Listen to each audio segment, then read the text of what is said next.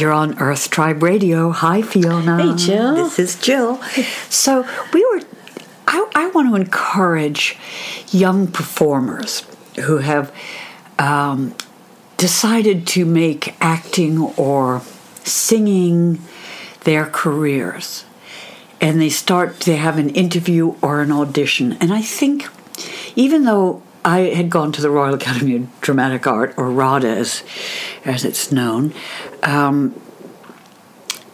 through all the classes that I had there was not one on enjoying Your audition?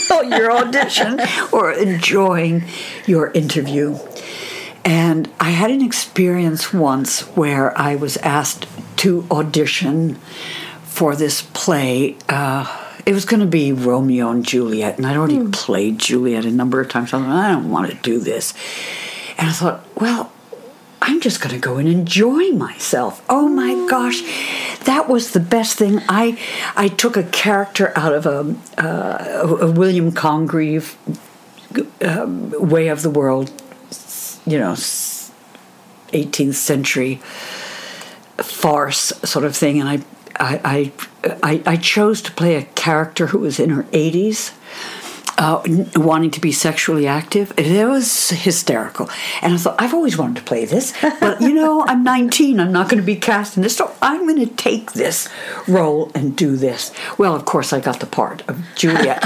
So I think the key is to really find something that you really enjoy. Let that enjoyment and that sparkle come out in you in either choosing a piece that brings you joy. I know when I auditioned for RADA, there were hundreds and hundreds of people auditioning for what was actually 8 places. Gosh. Which had to be divided up to 4 boys and 3 girls, or 4 and 4. And I realized, this is so important. You have to have 3 pieces, Shakespeare and stuff. And I thought, okay, I got to do 2 Shakespeare places and a modern piece. And I bet you they're all doing the dramas, the heavy dramas to show how dramatic they are. I thought, you know what, I'm going to do the comedy, and it worked. I got in. How did I get in? I don't know. I was doing comedy. And then, of course, once I got to RADA, that's what I wanted to do was comedy. And they said, no, you're an ingenue. You have to do Juliet. You have to do this. But anyway, so I had to wade through that before I could get into. But it's really important for the young people, and especially if you haven't had any training and you're going out on your own without a support system of a lot of training, is to really enjoy your audition or your interview. If you're having an interview, there's so much I could tell you about that, but enjoy. You're going to be asked a lot of questions about yourself, and you can return it, and you could return the question with, and what did you do when you were my age? What would you do in my situation? What would you do? So you're throwing a question back at them, and then you're developing a relationship with that person, who might be interviewing you. I remember meeting in the late great Michael White, who was casting for something, and I always used to say, don't show me just the pages of the dialogue in the scenes or my character. I want to see the whole. And we had this wonderful thing where I went in to see him, and he'd sent me the script, and I said, no, you don't want me. I'll tell you who you want, who would be really great in this. We spent maybe an hour and a half discussing the production and became really good friends after that. I didn't get the part. I suggested somebody else. Well, but at the same time, you're developing a relationship. You're enjoying it. He would never forget me after that. Yeah, so you'd always been his man. So it's the same thing with casting. When you're called into casting talk to them about what they think, what knowledge they could import to you because they'll remember you for asking that question. That's an interesting one. And then they'll remember, I was talking to so-and-so. Now I'm casting this and she's or he's right for this part. I'm going to go get them back in again. Great. Yeah, because in all the auditions I did, I was absolutely terrified. I had a coloratura, so standing, even though I sang in the festival theatre, it was 2,000-seat theatre, with the Festival Trust and with the South Australian Opera, and it was when I went out there to do an audition for something, it was just, 3 people sitting in the middle of the thing, and then it was like shaking at my knees, and you have to hit the top note, which is really high.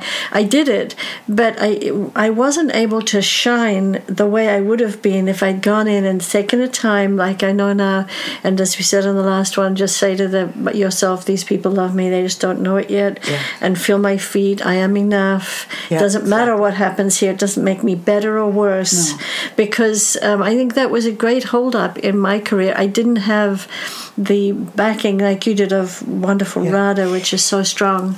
And there's another element here. Let's go back to the 60s, and so most of you who were not born then, when the Beatles first came, you can Google them or Facebook them. I think everybody still knows the Beatles.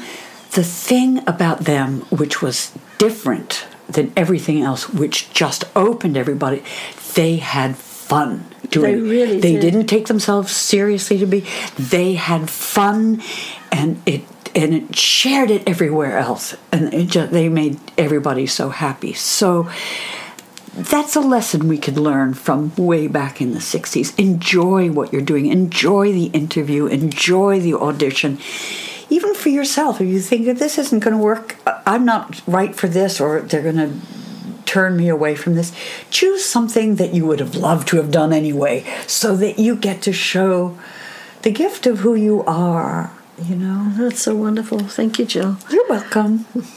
So we're continuing our talk on auditions and interviews, and so I also want to say that even if it's an interview just for a job, take this into account too. It's not the interview specifically for television or movies or a stage role.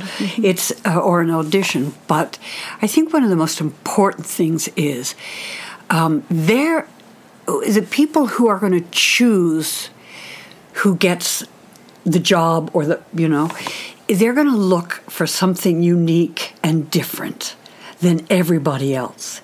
So it's really important to get yourself in the proper state of mind where you are grounded and you are earthed and you have bring yourself up to the gift of who you are. Yeah, sorry. No, that's what I was going to say, because that's what's going to win over in the end, rather than you trying to fit into a mold that they see 100 times. And I totally agree, because if you're trying to fit into the mold, then what you end up doing is missing you, so they don't get to see you. No, exactly. They get to see a pretend you. Yeah. And people who interview people a lot become very aware of that. Mm-hmm. When the real substantive you comes out, even no matter what it is, I think it's going to be more impactful than it is if you're pretending to be what they want. Mm-hmm. Exactly. So even usually if you're going in for a stage or film or television audition, you will be told what it is that they're looking for. What it is they're looking for is a general outline. So, if it's, for example, if it's a female role that's going to be cast maybe as a nurse, I promise you don't have to go in with a nurse's uniform on, Mm-hmm. It is just remembering that if you are a nurse, a nurse would care for others. They'd be aware of other people, the things around them, how to help people. So there's an awareness about anybody in the medical profession.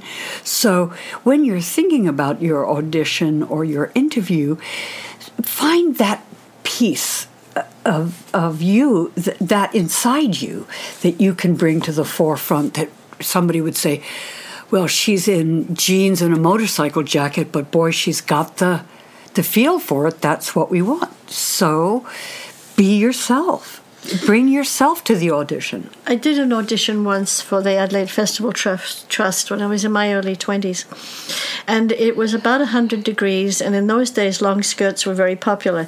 So I was in this long skirt and this... Midi skirts. And a long, kind of, not a long top, but not a light top. And I couldn't find the entrance to the little theatre in the big theatre was a 2,000 seat. And I ran around twice around this huge complex. By the time I got there, I was red and sweaty, and and as soon as I got there, they said, you're up, that you're the next one up.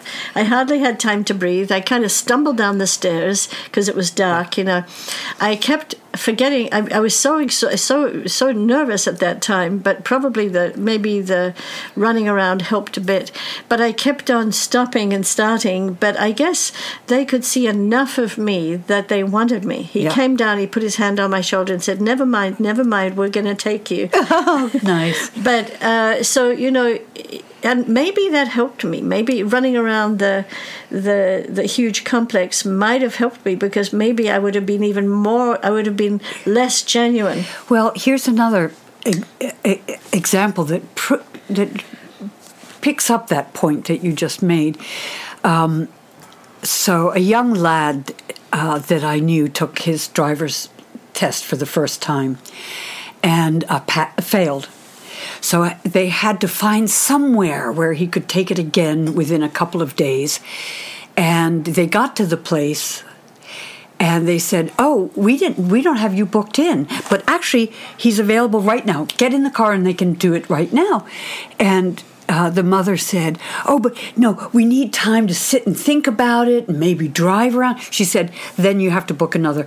So she called me and said, what do I do? I said, put him in the car, let him go because, when you get to the moment, you want to forget all the work that you've done preparing for this, or how you've worked yourself into this role or this part. And then when you get there, forget it. Just forget everything, because you've already done the work. And then it'll be so spontaneous, and it'll really show a part of you. And so what are some he passed, by the way. Yay. What are some of the little tips that you would get? Like, you're standing there, and usually there's a bunch of people waiting there with scripts or with scores or with something or just with, for themselves for an interview. What would you suggest that people do while they're waiting, which is the most scary part in a sense? I would... Okay, what I would do now is probably not quite what I did then, being my 18-year-old self or 20-year-old self. I would sit there and look at everybody else surreptitiously, but I'd be comparing myself to them. When you were 18, you mean? When I was 18, she's prettier than I am, or he's whatever. Now, looking back on all that, and with the experience that all these years have brought me, I would sit there with my eyes closed. I would meditate. I'd drop my shoulders, take a deep breath, go soft belly, release the tension in your stomach, drop your shoulders, close my eyes, and then say, I can do this. This is going to be fine. Have fun. This is the main thing. Enjoy the audition. Enjoy the interview. And I think I've said before, if it's just an interview, and not you don't have to get on a stage or in front of a camera, even if it's a job interview, you ask questions too. How did you find this movie? What an amazing movie, or what an interesting play, you would ask. How did you find this one? That engages them with you. Nobody else will sit and talk with them. They just do their bit and leave. Well, that's so scary when you're going up for an audition, usually for most of us. I don't know if I told you this the last time, but it was, I think this was back in the 60s when Irving Lazar and Otto Preminger got into fisticuffs. And I can't remember which one had their nose plastered over their face. But I remember I had to go meet Otto Preminger. And I think I've talked about this and how he would set up a room to make you really anxious by the time you got there.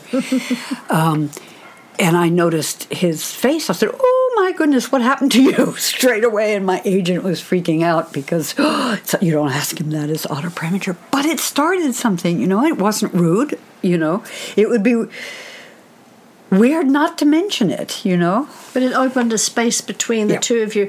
I think the difficult thing is when they're out there and they are the authority and you're in here, and it makes this huge space between you. So just because I might be repeating something that I said earlier, but in the case of Otto Preminger, it had never happened to me before, but it was some big room in New York City. So the door was opened by the secretary, and the room was huge, and he was way over at the other end of it. So what he does is he stands up and puts his hand out as if to shake my hand, which would mean in order for me to get there, I'd have to run. And I thought, I'm not doing that. I just said, "Hold it, I'll be right there." But acknowledging the fact that it was a huge room, and, what can I say? But there are, maybe not so much now as they used to do in the old days, going up for parts. Producers, directors would set things up to put you a little bit off guard. I don't know if that happens so much anymore.